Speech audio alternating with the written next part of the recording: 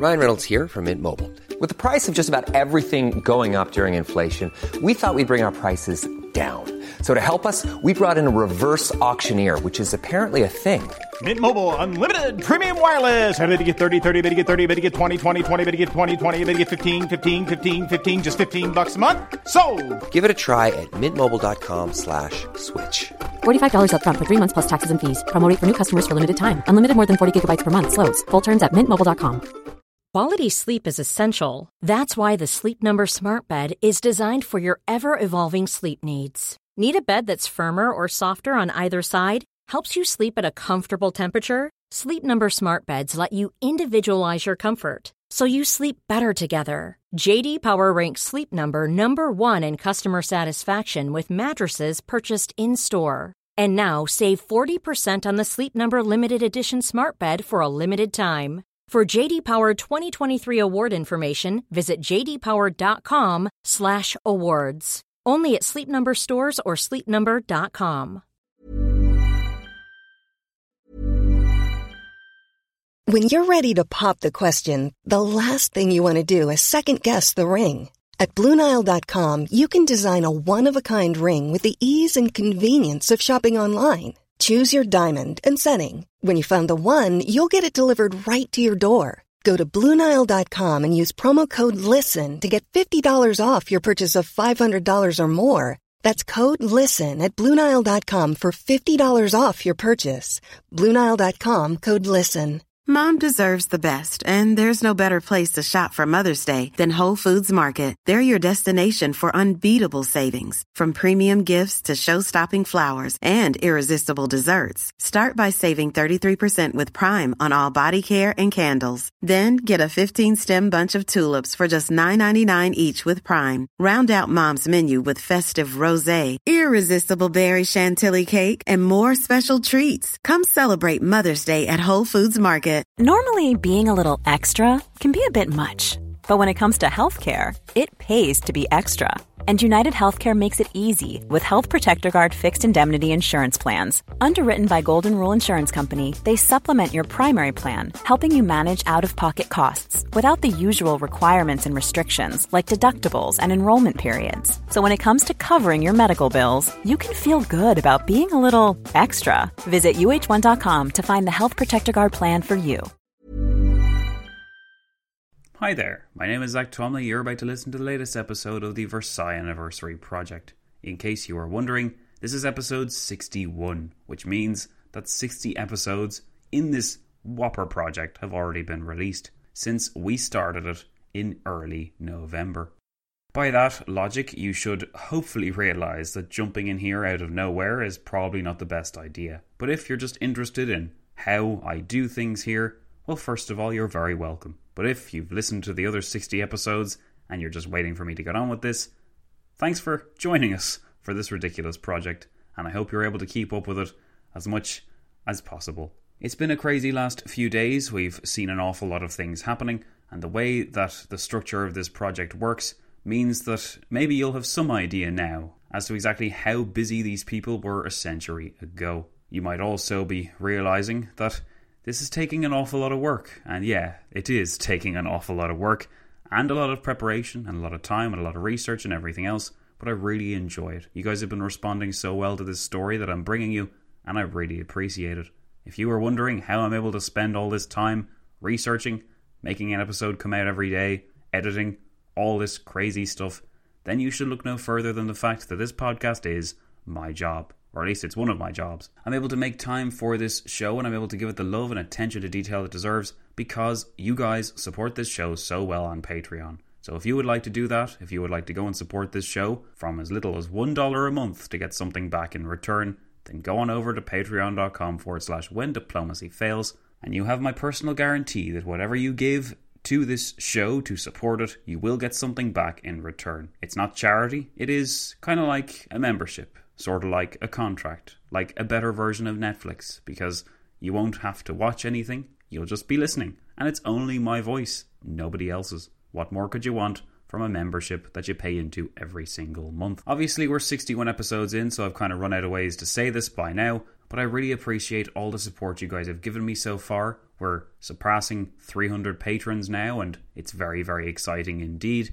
and I cannot wait to see where we bring this podcast into the future. If you weren't aware, for our 7th birthday on the 18th of May, we're holding a Q&A, so make sure to send your questions my way through the usual channels. And in case you weren't aware, once again, we have some pretty big news to drop on that episode, so make sure and tune in even just for that. Otherwise, guys, thanks for tuning in to yet another episode of the Versailles Anniversary Project. Hopefully, you're not scared away just yet. Without any further ado, let's get into it.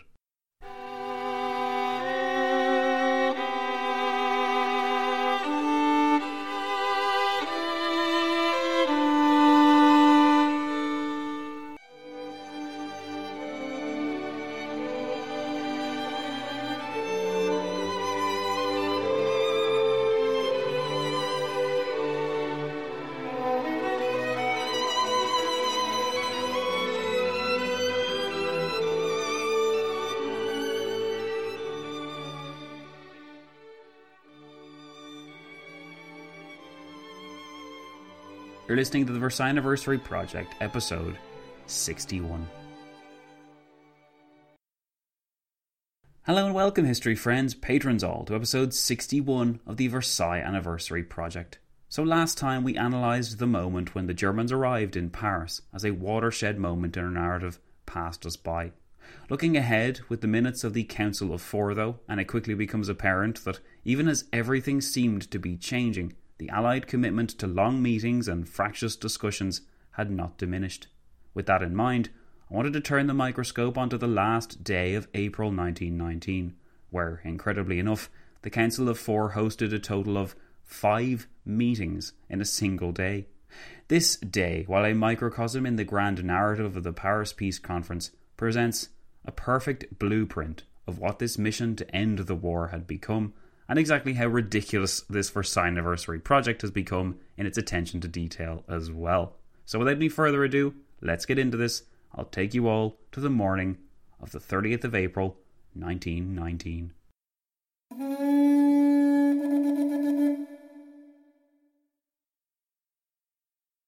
The first meeting of the 30th of April 1919 began at 11 a.m. in President Wilson's Parisian house, and it zeroed in quickly on the issue of the recently departed Italians. A common theme in Allied discussions since the Italians had left the building was one of legitimacy. Would the final treaty be legitimate if the Italian name was scrawled all over it now that they left? Would it not be better to remove all references to the Italians just to be safe? But what if the Italians returned?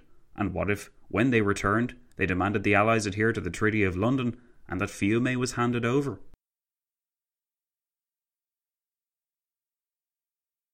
So many questions, but the Allies cared about issues of legitimacy above all. The last thing they wanted was to give the Germans an excuse to fail to accept the final treaty. Interestingly, the process for removing the Italian names was undertaken in the final week of April, but this had to be painfully reversed once the Italians did return late in the first week of May. This complication provided yet another wrinkle in the unfortunate job of the printers and binders and technicians who delivered the final version of the Treaty of Versailles, and it helps to underline how difficult this final process of printing and getting all the details of that treaty together must have been.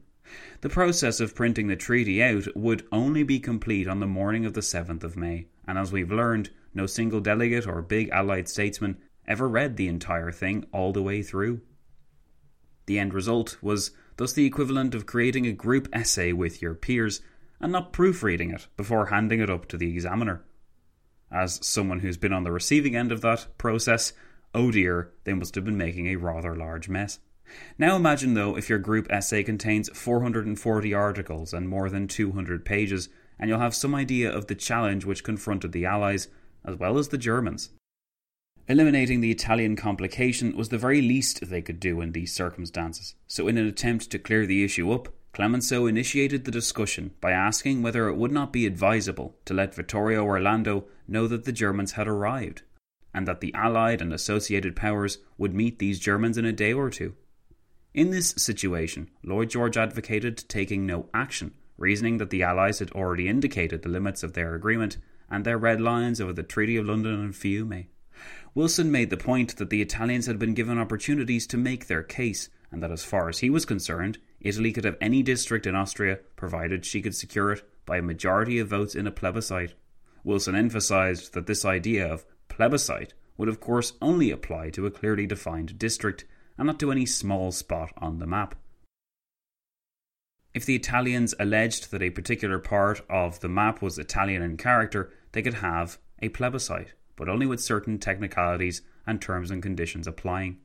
Lloyd George reasoned that Italian claims to islands like the Dodecanese were not based on ethnicity, and that their claim to the islands was based on security.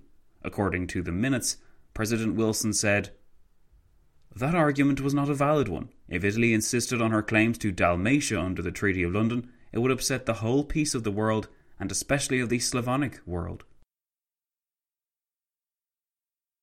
Clemenceau then piped up by noting that news had been received that morning regarding an Italian dreadnought which had been sent to Smyrna, a mostly ethnic Greek Turkish city along the west coast of Asia Minor.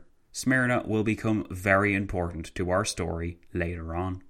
What was happening? Were the Italians planning to launch a preemptive strike or fait accompli against Turkey? Not quite. In fact, as we'll see, it was the Greeks rather than the Italians who were most keen for such a venture to save Smyrna. To give some perspective to the debate over Italy, our stenographer and everyman hero, Sir Maurice Hankey, reminded the Council of Four that Clemenceau, at the last meeting with Orlando and Sonnino, had asked a direct question, that being whether the Italians would be present to meet the Germans at Versailles, and Orlando had replied that this depended on what happened at Rome. Lloyd George then did some reminding of his own, informing his colleagues that before the Italians had left, he had asked Orlando if they would be justified in putting forward claims on Italy's behalf, if Italy was not present at Versailles to meet the Germans, that is. Orlando had recognised that this was impossible, and so, it would seem by this logic, the Italians had lost their voice in the conference, and they wouldn't be represented in its discussions unless they were actually present and returned to it.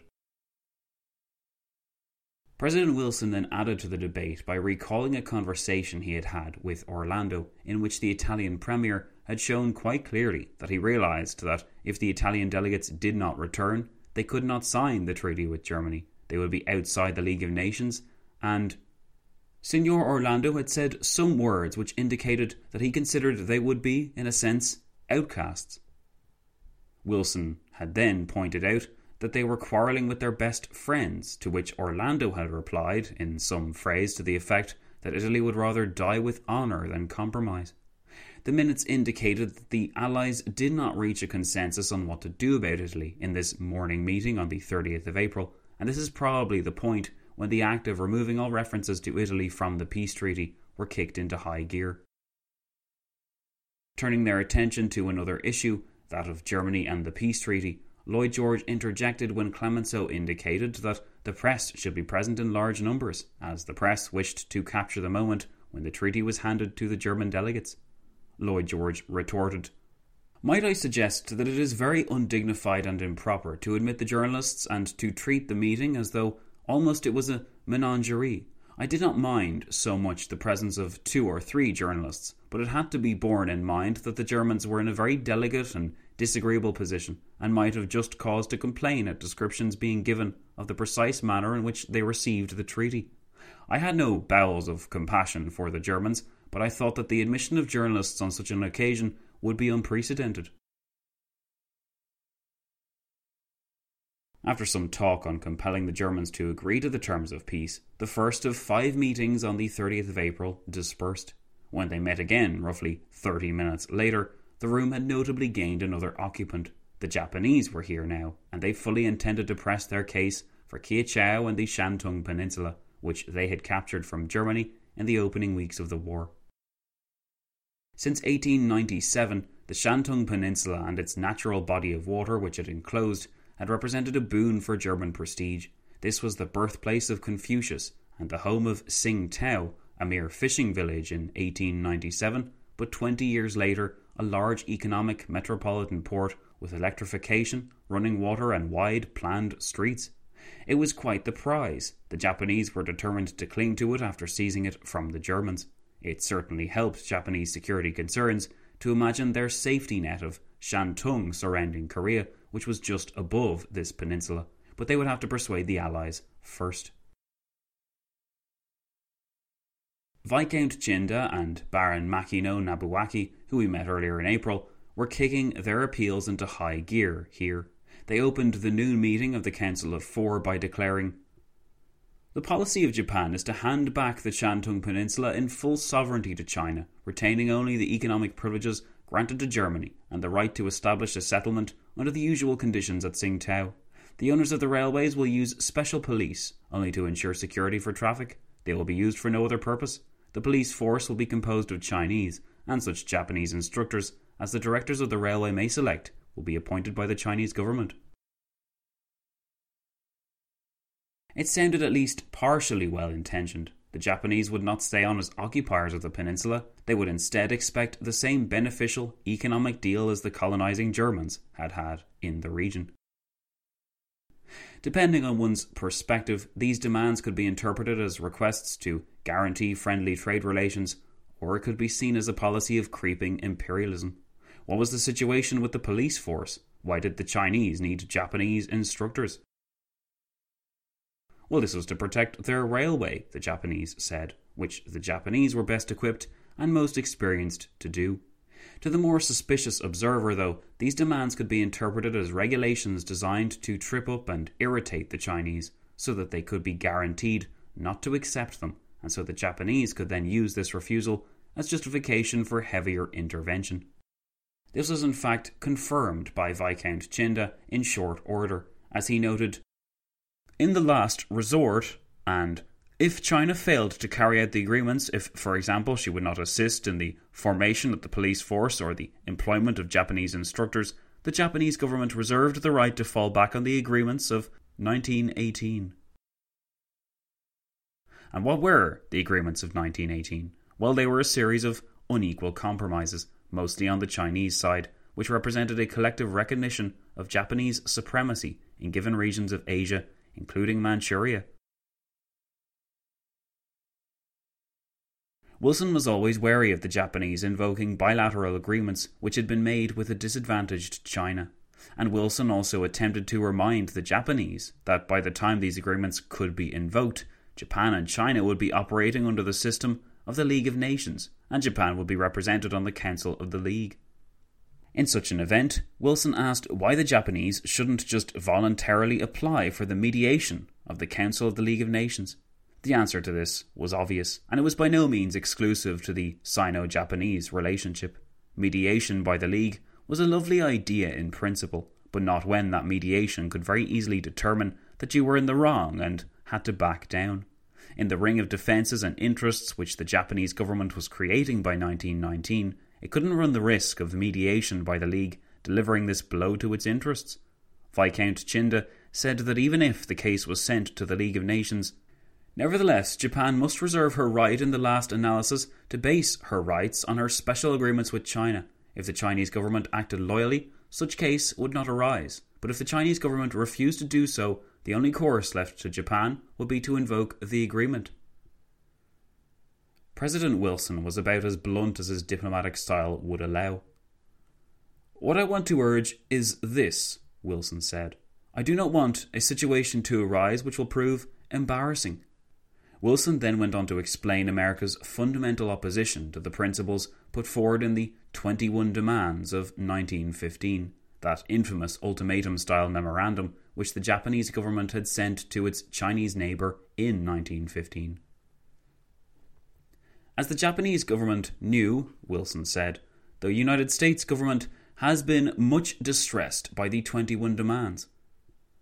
Because the special arrangements which the Japanese continued to invoke were based upon the 21 Demands, Wilson was of the opinion that, in the view of my government, the less the present transactions were related to this incident of the 21 Demands, the better.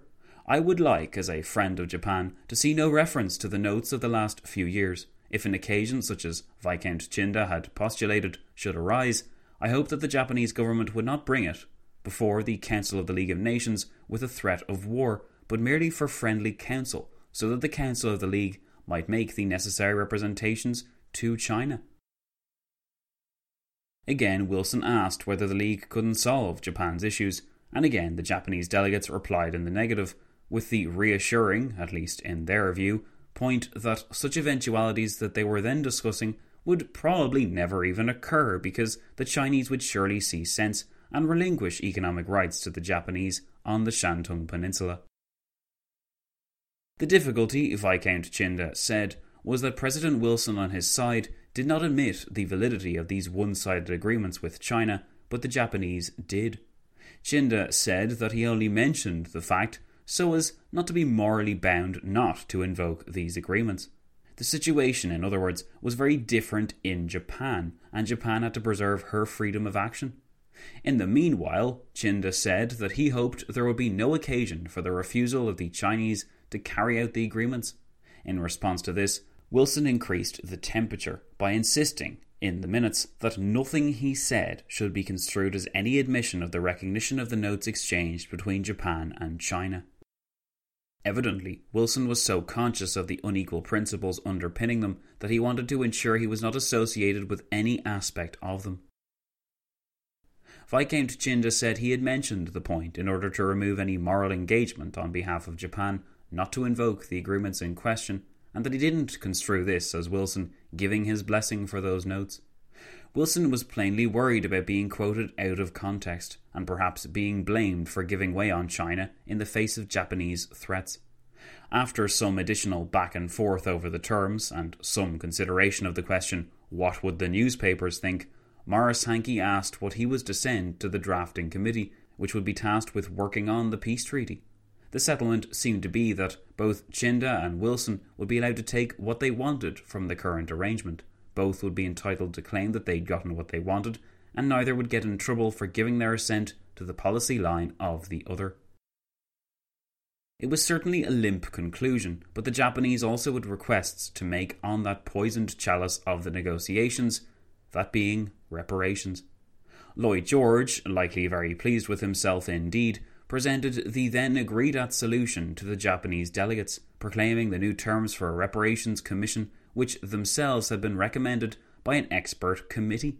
Lloyd George explained, Belgium shall sit, as originally proposed, as one of the 5 members of the Commission for all general discussions and for all other questions except those relating to damage by sea, for which Japan shall take her place, and those relating to Austria-Hungary, for which Serbia shall take Belgium's place. This commission will thus always be limited in number to 5, and the Japanese and Serbian representatives, on the occasions on which they are entitled to sit, will have the same power of voting as the delegates of the other 4 powers. Thus each interested power would get something, but only when it was actively of interest to them and their delegation. Baron Makino Nobuaki wasn't content with this though. He wanted Japan to have permanent representation on the Reparations Commission, not representation conditional on whether or not the questions up for discussion were of direct interest to Japan. Evidently, the Japanese delegates viewed this as a point of honour. Since the other Allied powers enjoyed permanent representation, they should too. Chinda added a point on German prisoners, as the Japanese government had been holding some 5,000 men as POWs, and were forced to incur the full costs of this for nearly 5 years.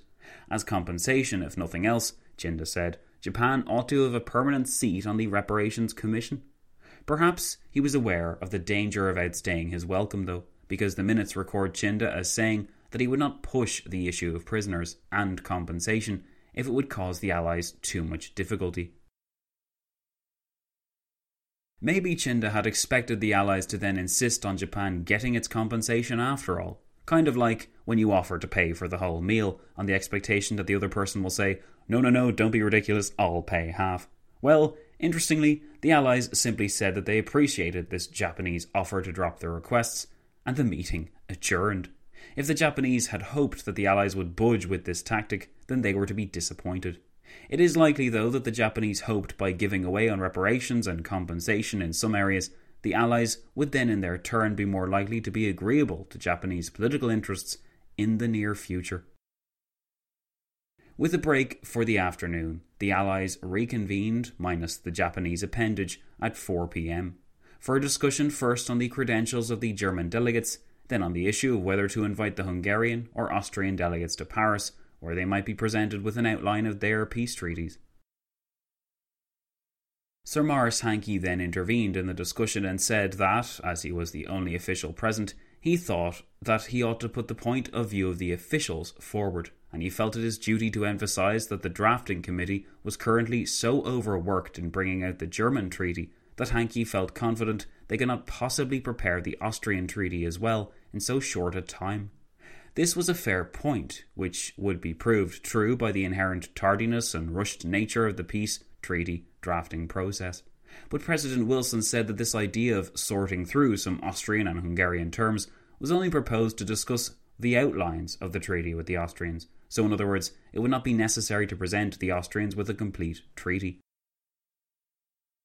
Wilson also pointed out that the Hungarian de facto government was hardly more than a local government. By inviting the Hungarians to Paris, Wilson said, "We should run the risk of our publics regarding them as people in close intercourse with the Russian Soviets."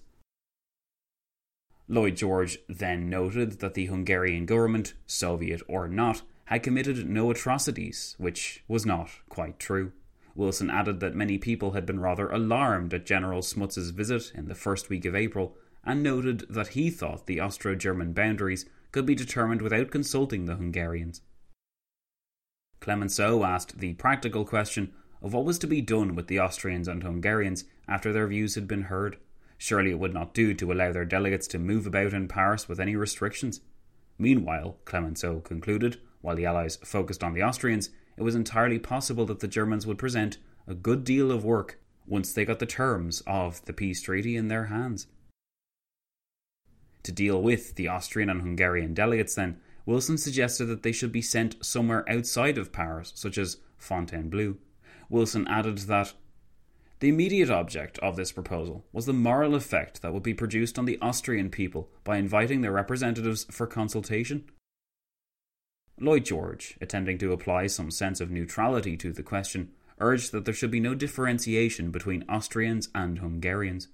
He did not see why, just because the Hungarians were called the Soviet, they should not be met. A workman's government had just as much right to be dealt with as any other, Lloyd George said. Someone ought to have informed Lloyd George that a good justification for refusing to welcome the Hungarians was that their isolated government would probably not be in existence for much longer, judging by the lack of support which Bela Kun enjoyed. In the end, it was agreed that Clemenceau, as president of the Preliminary Peace Conference, should invite the representatives of the Austrian and Hungarian governments to come to Chantilly, a more convenient location than Paris, by the 12th of May. The Allies dispersed and returned to Wilson's room before 5 p.m, at which time another varied agenda lay before them. Reparations and French economic rights were now tackled, but in the specific case of Alsace-Lorraine, André Tardieu was front and centre, here presenting the case that the citizens of Alsace-Lorraine should receive reparations and compensation in the same manner as the other regions of France. It is impossible to say that Alsatians and Lorrainers are not French citizens and part of the French population. I feel I am entitled to put forward claims for them on the same ground as for other French citizens. Otherwise, France would have two classes of citizens. It is a matter of sentiment for France, and I ask that these people should be put on the same footing as other French citizens. Lloyd George made an interesting response to this claim, insisting that the French case with Alsace-Lorraine could not be dealt with exclusively, but according to principles already established. In a similar vein to how Wilson treated the Rhineland, Danzig and Fiume in case one party should use his compromise against him, Lloyd George was loudly adamant that if the Allies backtracked with this case, they would be forced by moral arguments to backtrack on the others too. The British Prime Minister said, "The principle had already been considered and decided in respect to Poland and Czechoslovakia. There had been considerable devastation in Poland, but Poland had nominally been at war against us, even though it had been against the will of the Polish people. Poles had actually taken part in the devastation of France. Similarly, soldiers from Alsace-Lorraine had taken part in the devastation of France too. It has been decided against the Polish claim. If, however, it were now granted to Alsace-Lorraine, it must be granted to the Czechs, Poles and Yugoslavs. The French government stood to lose a good deal by this. The second point was that the destruction in Alsace-Lorraine had been mainly wrought by the French armies when redeeming these provinces. I doubt if much destruction had been done by the German armies. In these circumstances, I feel the claim was not one that could be justified. Tardieu may have been taken aback by his allies' opposition, but he countered the Prime Minister's argument by insisting that while the material devastation in Alsace-Lorraine was insignificant, what France wanted for Alsatians and Lorrainers was pensions for widows, orphans and the mutilated. Incredibly, though, Lloyd George stood his ground, arguing now that these wounds to the citizens of Alsace-Lorraine were due to French bombardments and British bombing. Therefore, it was rather difficult in these circumstances to allow any claim by France on behalf of Alsace-Lorraine to the reparations pot. Wilson added the stinging point that many of these widows and orphans would be those of German soldiers who had fought against France. Wilson said his advisers took the same view as Lloyd George, and Wilson concluded that he could see the sentimental importance of the matter for France, but he noted that to agree would be to upset the general principles of reparation.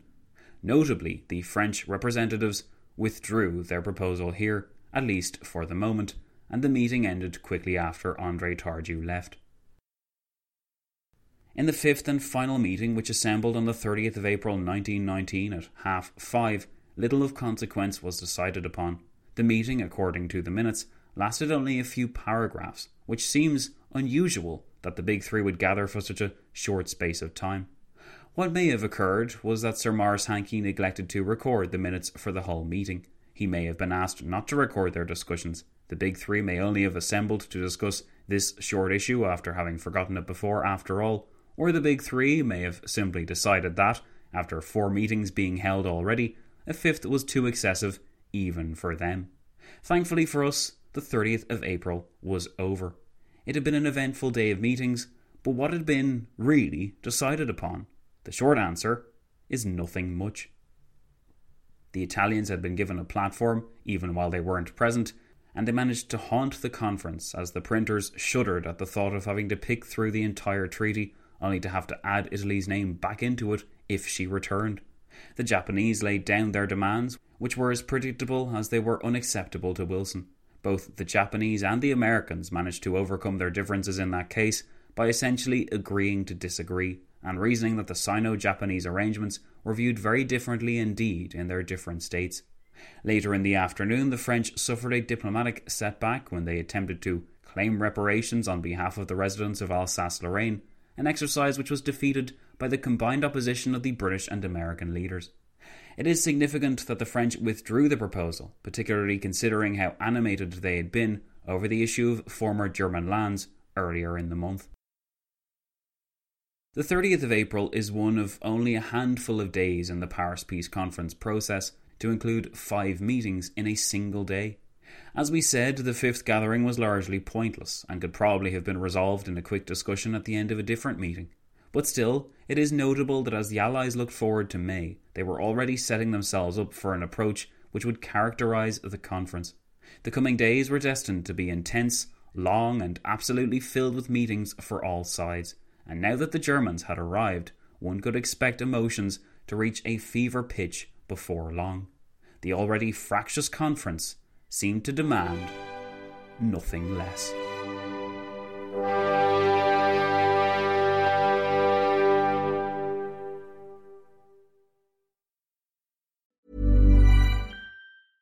Normally, being a little extra might be a bit much, but not when it comes to healthcare. That's why United Healthcare's Health Protector Guard fixed indemnity insurance plans, underwritten by Golden Rule Insurance Company, supplement your primary plan so you manage out-of-pocket costs. Learn more at uh1.com. Mom deserves the best, and there's no better place to shop for Mother's Day than Whole Foods Market. They're your destination for unbeatable savings, from premium gifts to show-stopping flowers and irresistible desserts. Start by saving 33% with Prime on all body care and candles. Then get a 15-stem bunch of tulips for just $9.99 each with Prime. Round out Mom's menu with festive rosé, irresistible berry chantilly cake, and more special treats. Come celebrate Mother's Day at Whole Foods Market.